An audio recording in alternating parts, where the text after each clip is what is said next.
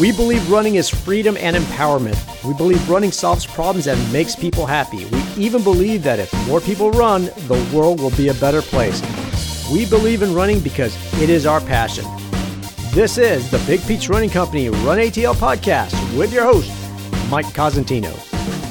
Hello, dear friends. My name is Mike Cosentino, and it is an absolute honor to be with you for another episode of the RUNATL podcast presented by Big Peach Running Company. And once again, our pedestrian active producer joins us on this side of the glass. He is my good friend and co-host, Dolomite Dave. D2, greetings and welcome back. Yeah, great to be here. And I know we've been kind of busy. I think this is the first time we've gotten together in a couple weeks. It has, yes. But good to be back and to go over and work on the podcast. And we've got a great guest. I mean, we have a real heaping of the good stuff today. Yeah, Dani Grabol. I've kind of been familiar with Dani through stories I've heard and interactions kind of here and there where I pass across in various races in triathlon, and we kind of know some of the same people. And when I found out about her book, it was one of those things that you don't really know someone until you really kind of find out their backstory. And I always thought Dani was this awesome athlete, and she's always been very athletic until you go back and you read a story and you dig a little deeper and you find out that wasn't always the case. And I think for many of us, we can relate to that type of story. That is true. And regular listeners already know that inspiration is one of the four cornerstones of this broadcast. And of course, if this is your first time tuning in, you are very soon going to find out why we claim such. Our featured conversation, as D2 alluded to, author Dani Grabol. Her book, Fear No Distance, A Journey to Life Without Limits, it is a real treasure. And I venture to say there is no one who participates in, or perhaps right now just aspires to, a pedestrian active lifestyle, or maybe even a lifetime of healthy living, who won't find this discussion that D2 and I have with Dani to be inspirational. It's likely also, D2, to be instructional. And I personally believe, I think many listeners, because I know for me, it was also very encouraging as Danielle dives into her own substantial and admittedly challenging experience with weight loss and weight maintenance. And then also, part of her story is a battle through some truly massive requirements that were necessary to recover from a scenario that we so sadly hear all too frequently, in being on the wrong side of an accident involving a driver charged with driving under the influence of drugs or alcohol. And all that sets up an athlete who might be considered of mythical accomplishment if it was anybody but you and I. This trusted tandem that we are on the RUNATL podcast. If anybody else was bringing this to you, you might not believe what Dani has done on that more satisfying side of weight loss and coming back and recovering from that horrific accident. And some of the things that she goes on to do, obviously, we'll dive into that during our conversation. She does a ride that's on a bike across America. She eventually participates in a triathlon. D2, both you and I have done an Ironman, but she did a triathlon that consisted of more than 420 total miles. And then she became the first woman to compete in the Epic 5, which is where she completed 5 iron distance triathlons in 5 consecutive days on, get this, 5 different Hawaiian islands. And for those of you who want numbers besides 5, that's 12 miles of swimming, 560 miles of cycling, and 131 miles of running in, yes, just 5 days. And my guess is those miles were in some of the most extreme conditions on the planet. So not surprising, this conversation is a little longer than some others that we've had, and we're going to bring this to you totally unedited. As we get started, D2, I told you this. I have a couple of suggestions. They were good for us. I'm going to make them available now to our listeners. First, go back and watch Big Peach Running Company's What's Your Excuse video. Whether you've only seen it once or whether you've viewed it and shared it hundreds of times, give it another watch. We are telling you it will be worth doing so. And for those of you who are not familiar with this literally award-winning recording associated with what it is that Big Peach Running Company suggests be your mindset and believes so deeply in, I'll drop it in my show notes, but it is the perfect setup for Danielle's story and her book. She had all kinds of excuses that could have sidelined her, could have detoured her, could have derailed her, but like we are all ultimately compelled to do, she just got to conquer. And one excuse at a time, one after another. And then my other suggestion for y'all, get to doing something active. Listening to podcasts while exercising is presently the second most common way to enjoy this type of media. But if every single podcast that everyone listened to was what you've got coming up, I can tell you that exercising would be way at the top of that list. So just after this very quick break with some helpful and timely information from our partners is our conversation with Dani Grabol. If you haven't already, start your workout now. Fall may seem like it's a couple months away, but training for fall races starts now. As your runs get longer, you'll need additional fuel to power through those long runs and get you across that finish line. Everyone has different needs and tastes, so we recommend that you experiment with different gels, bars, and hydration products to see what works best for you. Stock up and save. Buy 10 or more individual packages and save 10%. Buy a box and save 15%. Club and training groups can combine their discount for additional savings of up to 25% off. Don't be foolish. Come into Big Peach Running Company and stock up so you're long run ready. And welcome back to the Run ATL podcast. It is time for our featured conversation. And D2, we teed this one up really well. I think we gave the introduction of this conversation the attention and the enthusiasm it deserves. Because I could be wrong, because Dani Grabol is here with us. And she is an enthusiastic individual. And I will tell you, we are big fans of yours. When we were thinking about what we talked about that you have not yet heard in the intro, we're relaunching our What's Your Excuse campaign. You came to mind immediately. You're here in the Atlanta area, and your story known far, far beyond what we would call our hometown, and perhaps well outside of the United States. So to have a true hometown hero, to have someone who's globally recognized for saying, yep, excuses are just out there, and yet they're out there so that we can conquer them and move on, do what's right for us, and inspire others along the way. You have done that, Dani. Thank you for spending some time with us. Thank you so much for having me. It's such an honor. I appreciate it. Well, it is our pleasure, and we're going to get right to it.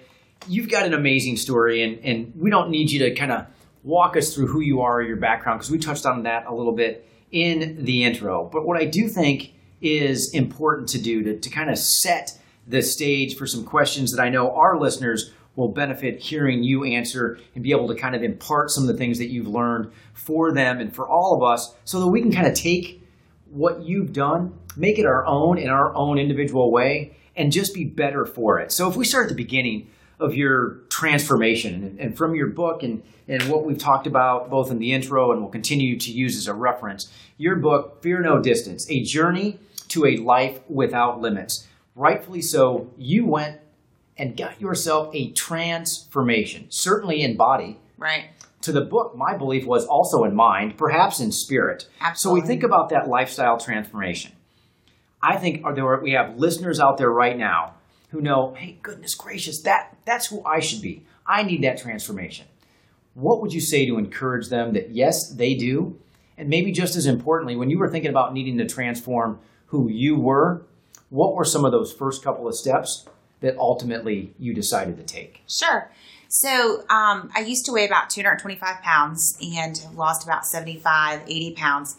I think the first thing that when people say, well, where do I start? I kind of think back about my journey. Everything that I did was wrong. I didn't really have anything that was healthy. So I didn't eat correctly. I didn't exercise. I didn't practice any good self-care. It can be completely overwhelming when you think about having to change everything that you do. So I really recommend that people just try to layer changes. So if you're going to give up something, if you're going to give up cream and sugar in your coffee, try that for a couple weeks, then add exercise a couple weeks later, maybe give up McDonald's, just layer the changes. Don't try to just all of a sudden go from eating McDonald's 3 times a day to being a vegan the next day, because it's just not going to work. You're just going to go from one extreme to the other. And for most people, that just seems too harsh. It seems too hard to kind of stick to those parameters. So easing into it really gently, I think, is the best advice that I can offer. Well, and I want to ask you to maybe even get really, really tactical, because one of the things that you said in your book, and I love the fact that you immediately came right out and said, hey, this is what I weighed, and this was a weight that I was not comfortable. Sure. D2 and I aren't the smartest guys in the world, but we do know talking to a woman right away about her weight might not be a great intro question. So you kind of allowed me to go there without having to do that. In your book, you say, and I think it's so important for us to have tactics that we can follow along. What you ended up saying was that you broke your eating habits down into weekly changes. Absolutely. So you're thinking about eating habits, and in that same sentence you say weekly changes. Right. Give us more on that. So I literally changed one thing a week until I felt like I was eating healthy. And was that compounded? So that one thing you changed in week 1 was still in week 2. Exactly. But there became this, okay, awesome. Yep. So week 1, give up sodas. Week 2, give up sweet tea. So now I'm down sweet tea and sodas. And then it just doesn't seem like you're missing out, because it shouldn't. The other thing that people really focus on is what they're giving up. And they don't pay enough attention to what they're gaining. And I really encourage people, when you start to make those changes and layer those changes and you're eating differently, you should pay a lot of attention to how your body is responding and how you feel. So when you feel amazing and you're eating fruits and you're eating vegetables and your skin is clear and your hair looks pretty and your nails are growing, you should acknowledge that that is because you gave up the bad food. Every time you wake up and you think, gosh, I have so much energy today. This is so strange. I feel so good. You should acknowledge that that is a result of the positive change that you made, and not focus on the fact that I can't eat pizza. I can't do this. I can't do that, because that's just focusing on the negative aspect of it instead of, kind of acknowledging what's happening to your body in a really positive way. So, I think that's terrific. Not only is it encouraging, because I know there are so many people that we have the good fortune of serving in our stores every single day, whether it's weight loss or just weight management, it is part of why they need a new pair of shoes, or why they've visited us perhaps just to sign up for a neighborhood 5K that's coming up in the next couple of weeks. So let's unpack that approach that you took a little bit further. Sure. You mentioned one change per week and then compounding those changes. Right. You indicate, rightfully so in my opinion, celebrating those favorable, those positive things that you notice about yourself. Mm-hmm. But let's be realistic. How long did it take before you started noticing some of those changes? And can it ever happen fast enough? And if the answer is perhaps predictably no, I wanted it to happen immediately in the first or second day, or certainly in the first or second week, and that might not be what actually happens, what do you say to someone that just simply needs to be patient? Yeah, and it can be very discouraging, because unfortunately, you put weight on a lot faster than you take it off. So I think bad habits catch up to you, and your body responds very quickly when you treat it poorly, but maybe not quite as quick when you start to make the changes. So that was something that was certainly pretty discouraging. In fact, I spent a solid 6 weeks in my house doing exercise videos before I even felt comfortable enough to go to a gym. So you do have to practice patience, and you do have to remember that, good things don't just come overnight. And if it was easy, everybody would be doing it. If it was easy, then no one would be overweight. No one would be unhealthy, because, it wouldn't take any work. So. Well, and I love your humility, because I know from having read the book, this was an exercise video that your cousin had shot, correct? Yeah. When you say I was in my house for 6 weeks doing exercise videos, you were not the star of this video. You were not the one who was being shot, because you had all these routines down to perfection. Yeah. You had not even gone and purchased this. You had a family member send them to you. Sure. You quarantine yourself for, you say, 6 weeks. Before you have that self-confidence to go out and show off that, yes, I exercise on occasion. That's it. And even then, it was like a Pilates yoga fusion video. So it really was not intended to even be a high impact, difficult thing to begin with. And I couldn't even make it through the whole video. it was the point where I was like, okay, I'm gonna join the gym and I'm gonna sign up for a gym membership, was when I could make it through 45 minutes without feeling like I was gonna die. I mean, that's the kind of shape that I was in. I literally could not even walk up a flight of stairs without being out of breath. So let's go even more into the fact that you set a target. How important was that? Because maybe now it's easy to almost poke fun at the fact that I couldn't walk up a flight of stairs without being out of breath. I couldn't do 45 minutes of any exercise without feeling totally spent.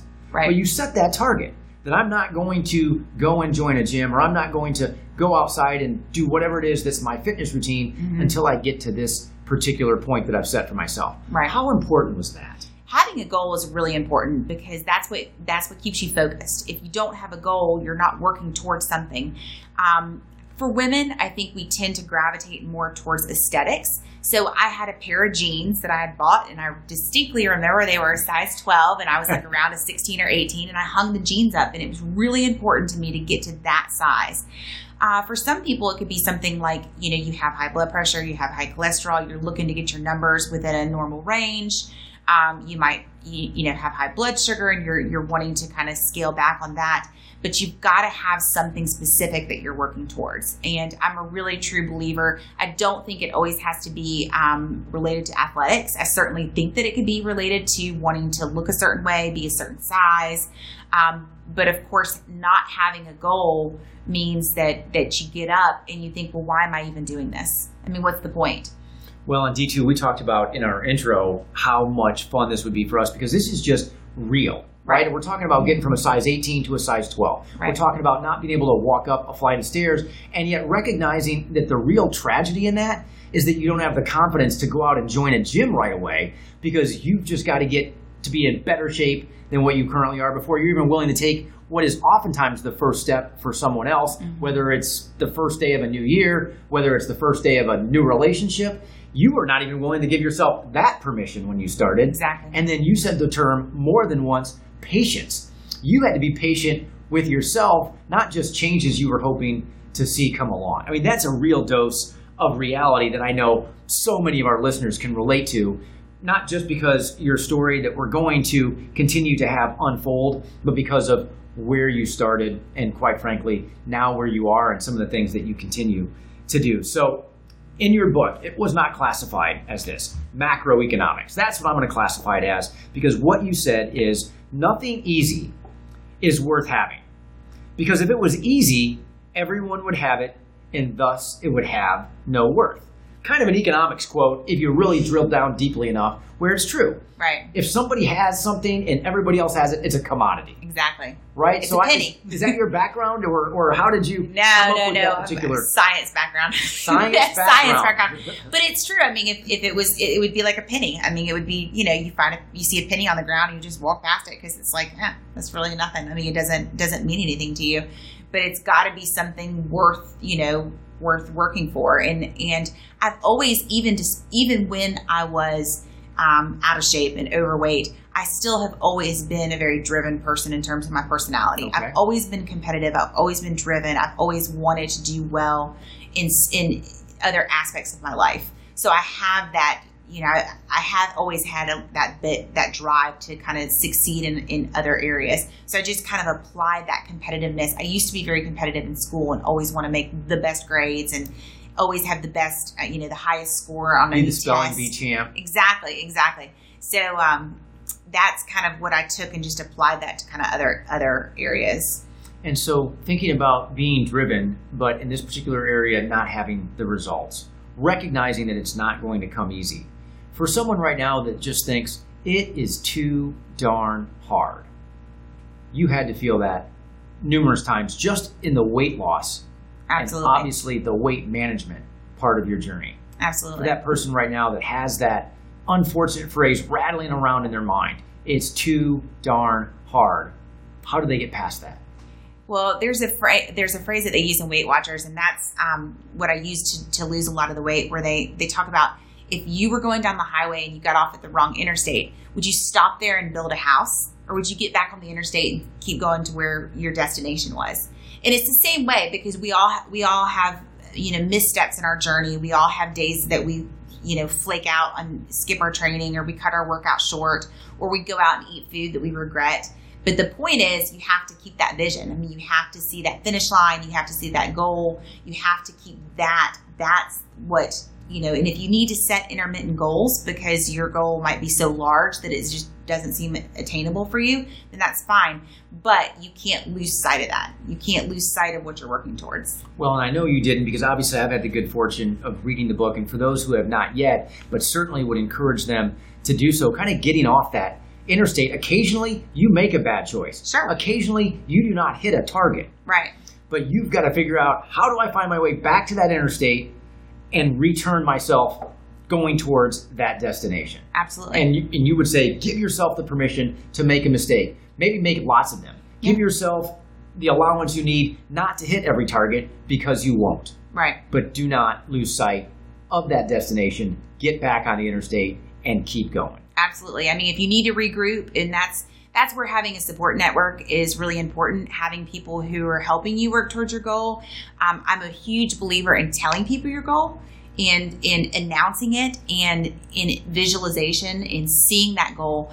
I used to title my playlist on my iPad, Best Ironman of Your Life, this best 3-hour run you've ever done, amazing run. I mean, just all, whatever you need to do to make it a reality. And just tell people, when I was training for Epic 5, I said, I'm going to be the first woman to finish Epic 5. I didn't say I'm going to go to Hawaii and try to do Epic 5.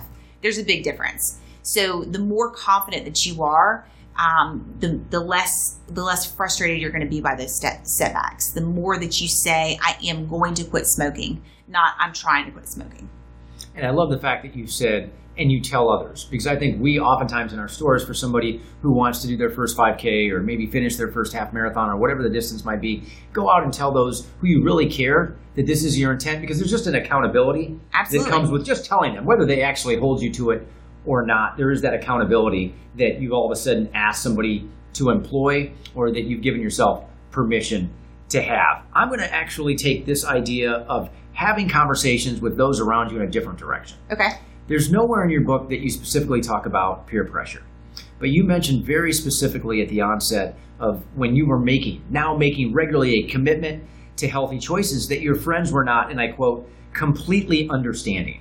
That's right. Nick Saban said at one point that it's pretty easy once you have a very motivated group, because motivated people don't like to hang out with unmotivated people. That's right. And wonderfully enough, unmotivated people don't really want to hang out with motivated people. But I think the challenge can be, and where the peer pressure could set in, is that you have somebody that's going to wake up tomorrow, they've listened to this podcast, and they are ready to make a change. But their friends and their family, those don't change. Right. And now maybe they're getting the same feedback you did, that those around them, those they even care about, do not completely understand. Right. How do they get to the other side of that, especially in those relationships that are important? And that's difficult. My very best friend in the entire world has never run 1 mile. She does not. Her loss. Send her loss. We're like, our lifestyles are completely different. But there is a difference in not supporting and not understanding. She does not understand why I do the things I do. When I told her about Epic 5, she said, God, that just seems like a lot of money to go to 5 islands of Hawaii. I mean, she didn't understand at all. That's different than not supporting. My parents don't understand. My mom has no clue why I do the things I do. But it doesn't matter, because she wants me to be happy. And if somebody is willing to support you in a quest that they know is going to make you happy, and they're not going to be discouraging, and they're going to say, listen, I don't necessarily understand why you're doing this, but whatever I can do to help you along this journey, or whatever I can contribute to make this more feasible for you, those are the kind of people that you have to keep in your life. Now, that's different than people that are discouraging. That's different than people that are, trying to persuade you to make bad choices, or persuade you to do something that's different. That's not the same. But ultimately, if you're around people, and if your family, is hopefully as good as mine, they'll say, listen, I might not understand it, and I think you're a little kooky, but hey, whatever floats your boat, it makes you happy. So, and they support it. I mean, you use 2 very different terms, but seemingly important. Right. Those who understand and those who support. And right. D2, I don't know if this is true for you, but you've got those people who do both, And then, as Dani indicated, you have those people who just support even though they don't understand. But it sounds like you feel similar to me, and perhaps D2, you can speak on this as well.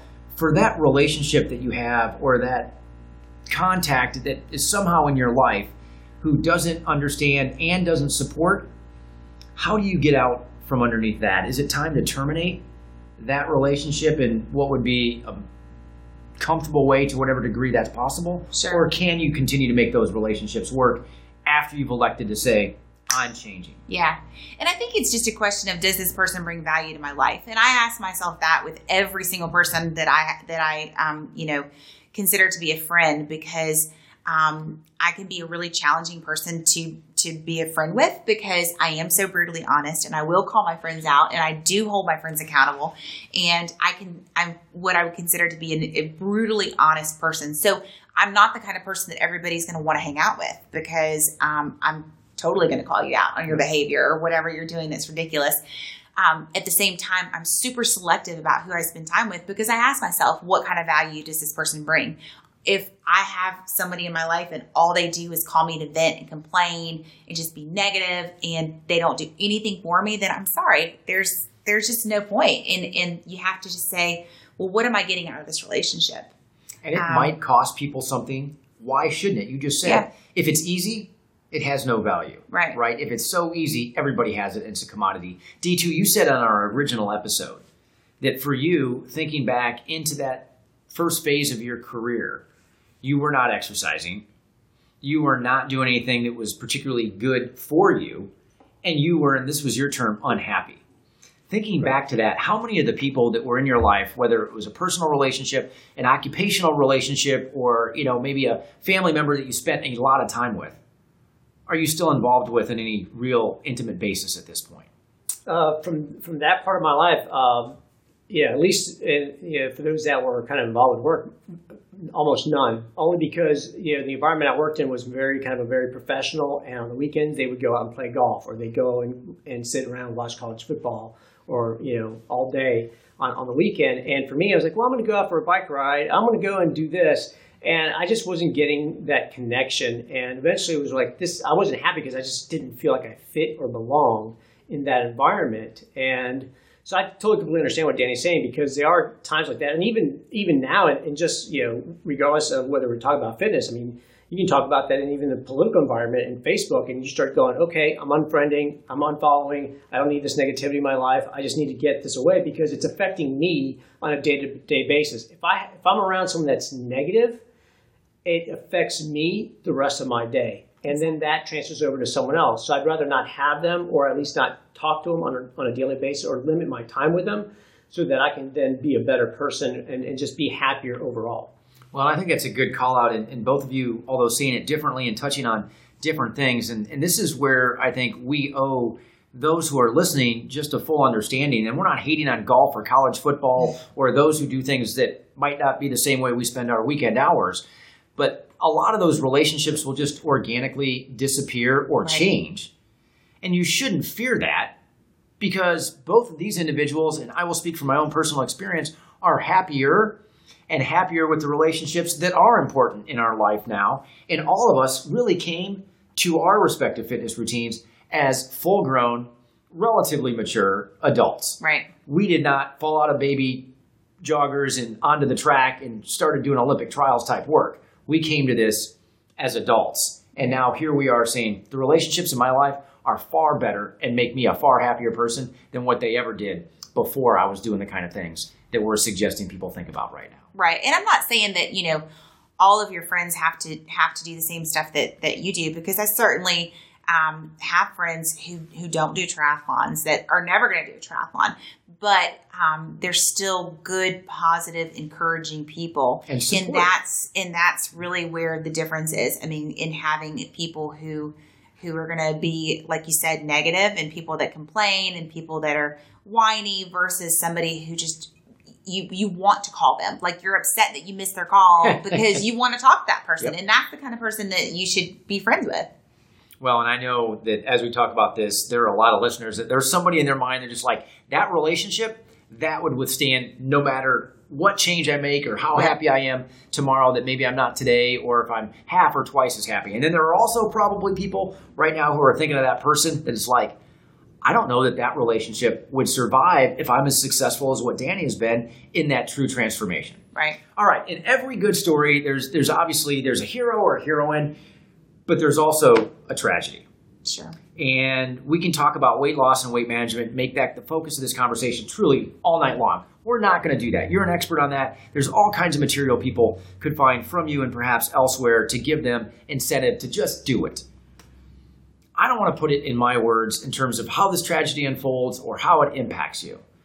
So maybe in your own way, let's talk about what I'm sure you know as what I'm describing as a tragedy, and some of the things that as you were coming back from that, you just had to say now are even more difficult than what that weight loss journey was that I took. Mm-hmm. Yep. So give us that story. So I'm assuming you're talking about my bike accident. You are correct. Dani is clairvoyant. Yeah, she is not only an it, expert, she is clairvoyant as well. Yes, that is indeed. That's it. So in November of 2006, it was I was wrapping up my first season of triathlon. I was definitely a newbie. I had done, handful of sprints, couple Olympics. I'd signed up for my first marathon. I was really excited about that. And I was down in Florida for Ironman Florida and unfortunately got hit by a impaired driver. Broke my leg, shattered my tibia, my fibula. Ended up in the hospital for about 5 days. Had to have surgery and went from being in literally the best shape of my life to being, unable to even get to the bathroom. I was covered in horrible road rash. I landed in a gravel parking lot. So I had awful road rash all down my body.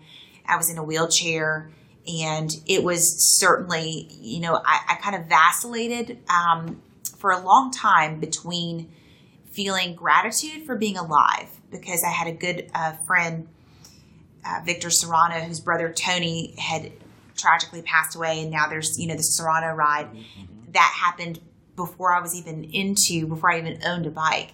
So I felt. And he passed away, just to be clear, from being hit bike, by an automobile while he was on very his bike. Similar accident to mine, really, being hit from behind. So I would vacillate between feeling super grateful for being alive to the other extreme where I would get on like social media and start crying because somebody went on a bike ride and I didn't. And so I had, not only the physical component to kind of heal from, but also emotionally, I just was a wreck. I mean, I also learned that I shouldn't wrap myself up. I identified myself as a triathlete, even though I had only been racing for 1 year. I had that complete newbie syndrome that you get into where you tell everybody, I'm a runner, and you put all the stickers on your car and you don't try really hard to like scrub your numbers off your leg because you want everybody to know that you just did something. So that was a problem though, because once all that was taken away, I didn't really kind of know who I was. I had transformed myself into this new person and then suddenly I couldn't be that anymore. So then what do? So I took up cross-stitching. You didn't seem to like it that much. I hated cross-stitching. Cross-stitching was awful. And we're not hating on cross-stitching either. People are going to come away and be like, they don't like golf, they don't like college football, they don't like cross-stitching. That's necessarily true. Awful. It was awful. But I loved the community. I loved the people that I had met. I loved my friends. And I wanted to be back there with them. I mean, the drive to interact and the drive to be around these people socially outweighed any fear that I had about getting back on the bike. So I was so motivated because I missed my friends. I mean, I missed those bike rides. I missed getting out and doing that. But it was certainly physically, it was really, really hard. I mean, running was by far the worst because, I broke my leg. I was never a great runner to begin with. And this just made it 10 times worse. And running hurt. And I walked for a limp for about 2 years. I had a lot of issues in my hip and kind of leg length discrepancy, but I had pain every day for almost 4 straight years. And I didn't even realize it until I just woke up one day and I went and walked my dogs and I realized that my leg didn't hurt. And it was just such a weird feeling. And I realized, oh my gosh. And I remember texting my boyfriend Jason and saying, my leg doesn't hurt. And he's like, okay. And I'm like, it hurts every day. And today it didn't hurt. But you don't even, you just kind of get into this state of chronic pain. So yeah, it was an emotional journey, a physical journey, a spiritual journey, but it was clearly one that, the minute that it happened and the minute I got past the surgery, the first question I asked the doctor was, am I going to be able to run this marathon in March? And he's like, honestly, I don't think you're ever going to be able to run again. He's like, I did the best that I could to put your leg back together, but it was completely shattered. So he's like, I don't think that, he's like, I did a pretty good job. I'm not totally sure that I did a good enough job for you to be able to run. Well, and you mentioned the physical considerations, and then you rightfully said mental and spiritual and things that you just had to ultimately manage.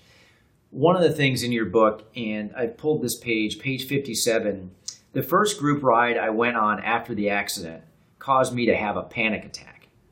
I pulled over on the side of the road and wept. That's not because your doctor didn't do enough on the surgery. Right. It's not that the road rash didn't heal. This reminded me of what we refer to as PTSD, even though you called it a panic attack. Right. And even though I really, really, really hope there are not people who listen to this that have to come back from what you did physically, have to experience what you did when that impaired driver hit you from behind, I do believe that sometimes there are demons that come from our past and come from things that are so traumatic. Right. That take us off the interstate. How do you come back from that? How do you go from having a panic attack to some of the accomplishments that we're going to talk about next?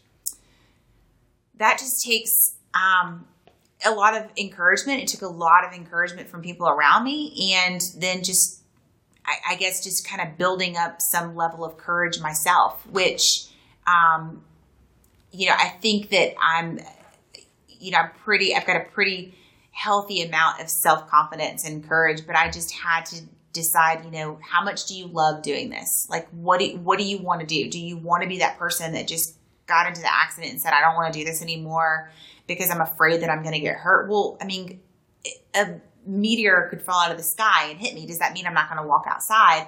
And I just didn't want to live in fear. So I didn't want to be paralyzed by the fear. And I was more interested in getting back on my bike and getting back into the sport. So I just had to constantly remind myself, and it did take a long time before I was more comfortable. And now, I ride all over the place. I ride by myself. Of course, I'm very safety conscious. I'm covered up in lights and blinking lights, and I try not to, ride, and I run with my light vest on and reflective gear. But at the same time, it's like, this makes me happy, and I want to get back to what makes me happy. And even though I might be scared, I'm more scared of how unhappy I'm going to be if I don't do it. So this was not a question that I had prepared, and we talked about this before D2 turned the mic on, but I think it ties into that self-actualization or fulfillment, kind of being who you are and being happy. If you don't mind to kind of build on that, refresh me and tell everyone who's listening kind of where you spend a lot of your occupational time and a conclusion that you've drawn for yourself as a result of talking to people you're working with on such a regular basis. Sure. So I work with older adults in geriatrics. And when I first started getting into kind of the ultra sport, I worked in a retirement community. And one of the things that I always found really interesting was every morning when I would come to work, people were sitting in the library area drinking coffee. And the conversations would almost always turn to regret. And people were mostly regretting things that they hadn't done. A lot of it had to do with travel, but a lot of it also had to do with not spending enough time with their kids, like working too much. I didn't do this with I wish I had done this when my kids were that age, and I can't redo that. And I remember really distinctly thinking, I don't ever want to be like that. And this is also the time where that YOLO, you only live once, became really popular, and everybody's like, YOLO, YOLO. And I'm like, yeah, I believe that, but I'm really living with these people who are going through this, this period of regret. And when you work with people who, almost everyone I meet in my work got about 2 to 4 years to live, period. Sometimes it's 6 months or less. you get really intimate with people really quick, and you learn what it is that they wish they had done. And that's a time where people will start doing a lot of inner self-reflection and working on kind of closing some wounds and repairing relationships. And I learned a lot. I learned a lot about not wanting to have regrets, but also in how I wanted to treat people in terms of my relationship, and not wanting to, burn bridges and just treat people certain ways, because you never know. What if that's the last conversation you have with that person? So it was, really, I learned a lot from older people. I love working with older adults because they have so much life experience, and they're just incredible. Anybody who's lived to be 85, 90, 95 years old, I have a lot of respect for that. But, what I've really learned from them is that I don't want to be sitting there one day saying, I wish I would have done this. I wish I would have done that. If I have regrets, it's going to be that I missed, the Grey's Anatomy season finale. That's what I'm going to be regretting. I'm going to be regretting that I didn't sit there and watch more television. Well, and I love your heart for those who are more elderly and have, to use your phrase, life experience, that the only way we can learn from that is to ask questions and just be around it.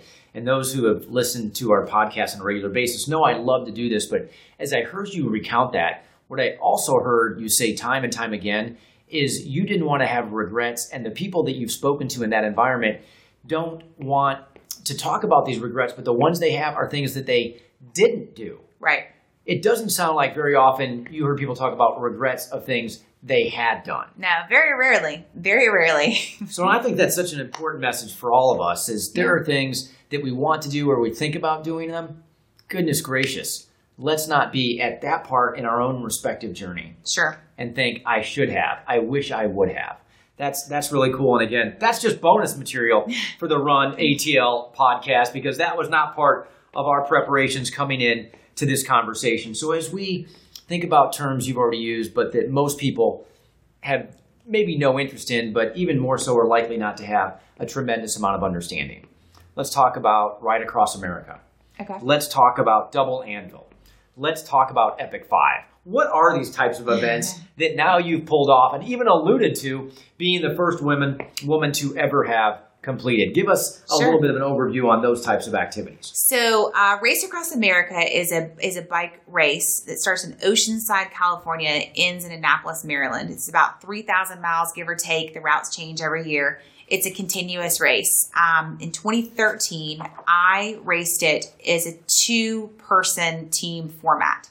And I raced with another local Atlantan, Casey Darden. So we were the youngest two-person female team to ever finish and set the record. We finished in 8 days, 2 hours, and 35 minutes. That's awesome. Okay, so Race Across America, in term, you get an idea. Gosh, whether you're doing it on a bike, I can't imagine why people would want to sit in their car and do it as a race and drive across, but nonetheless, there might be a cool factor there. But Race Across America, maybe people get, especially knowing a little bit about who you are now. I'm going to get on my bike. I'm going to start on one side of the country. I'm going to finish on the other. Right. Some of these other terms, not quite as intuitive. Right. The anvil. Tell us about that. Double anvil. And the reason it's called double anvil, Ironman's got their weird thing about using their slogan. I don't even know if I'm allowed to say that. I hope I am. But that is essentially a race that is a double iron distance race. So it's a 4.8 mile swim, a 224 mile bike, and then a 52.4 mile run. So just double the distance and just keep going. It's continuous. So there's no breaks. Once the clock starts, that's it. You're racing.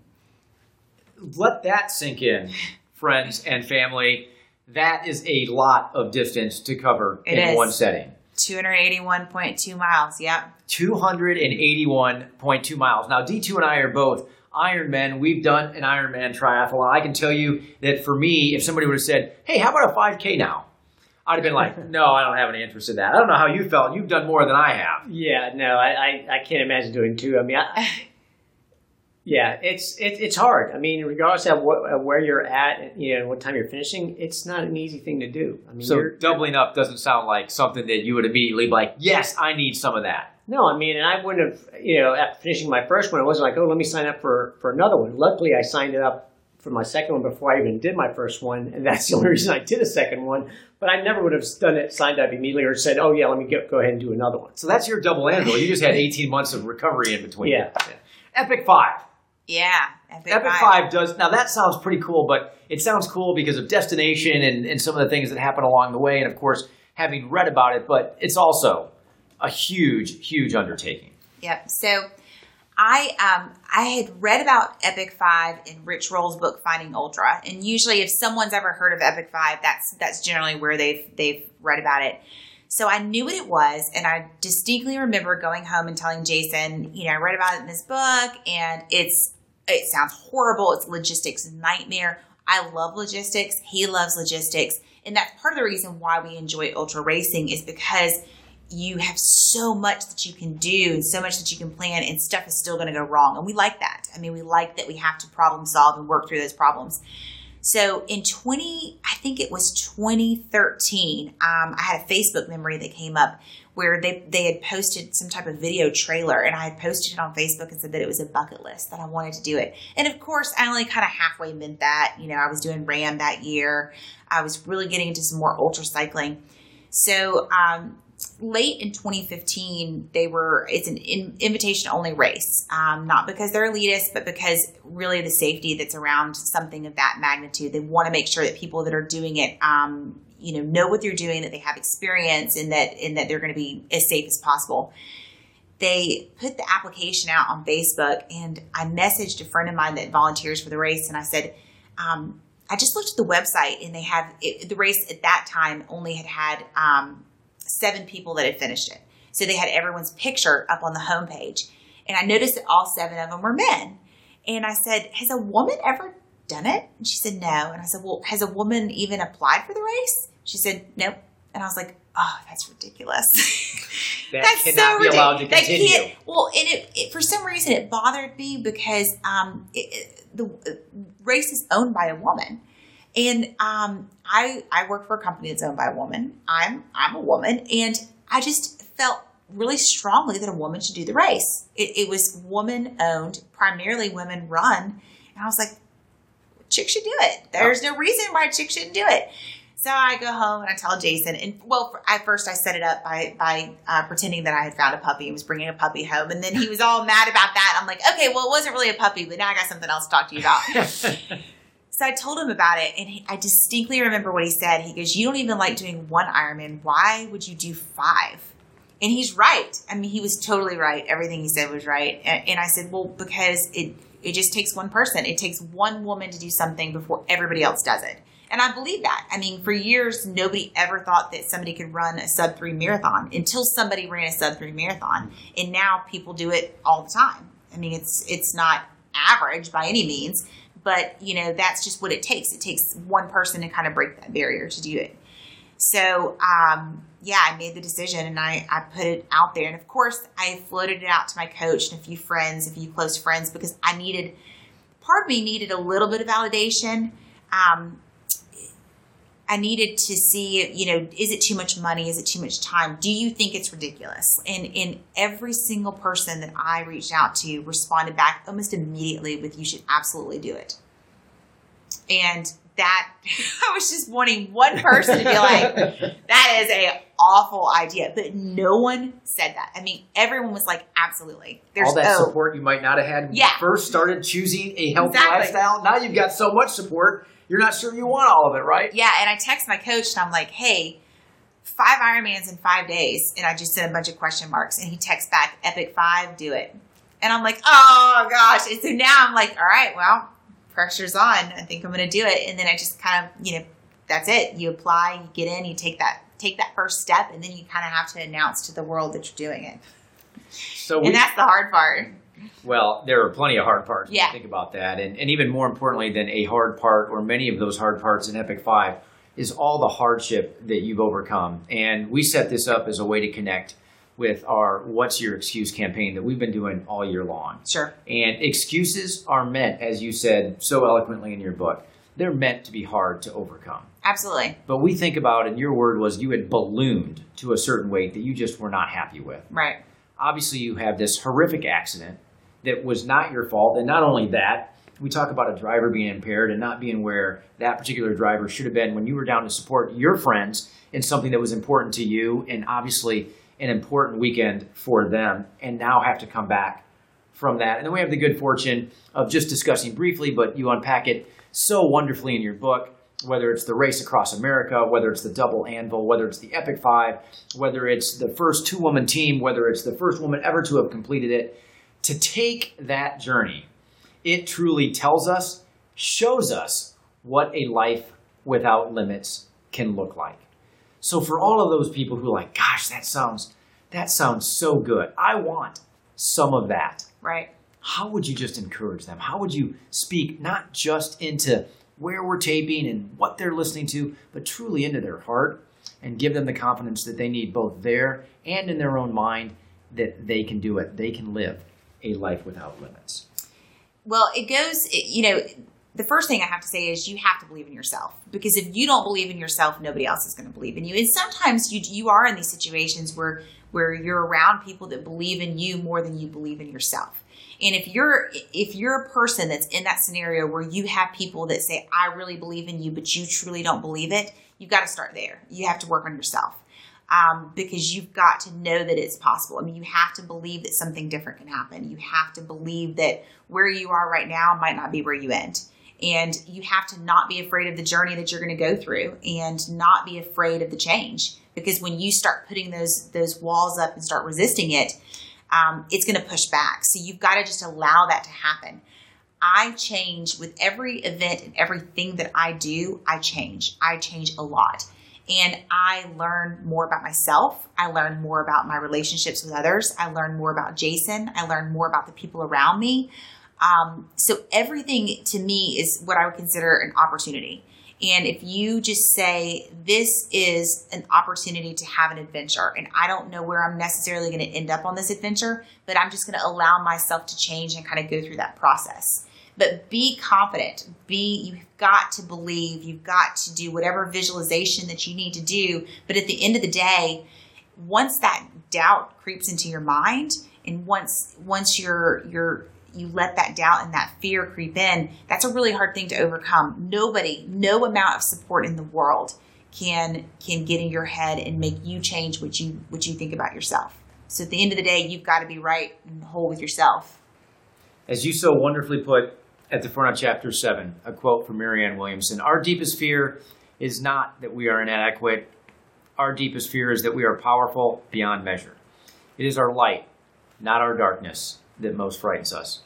She is Dani Grabol. Her book is Fear No Distance, A Journey to a Life Without Limits. You have proven the validity of this title. I know that continues. I appreciate it. My suggestion, heartily, run or ride, however you would get there, go and get this book. You will learn more about that journey. You will be both amused by some of the stories, and you will be encouraged by the journey that Dani Grabol has taken. Of course, we will attach a link to make it super simple for you in our show notes to grab a copy of this book. She has been kind enough to bring D2 and I a couple of extra copies that we will make sure that she signs before she leaves our studio, so that we can make our podcast payout even that much more rich for people who participate in the Run ATL podcast. But Dani, thank you so very much for being willing to do this for us. And we would just encourage you to continue encouraging others, because you are so good at it. Thank you. I appreciate it. Thanks for having me. And we will be right back. Give us a break, and we will be back to do our podcast payout in just a few seconds.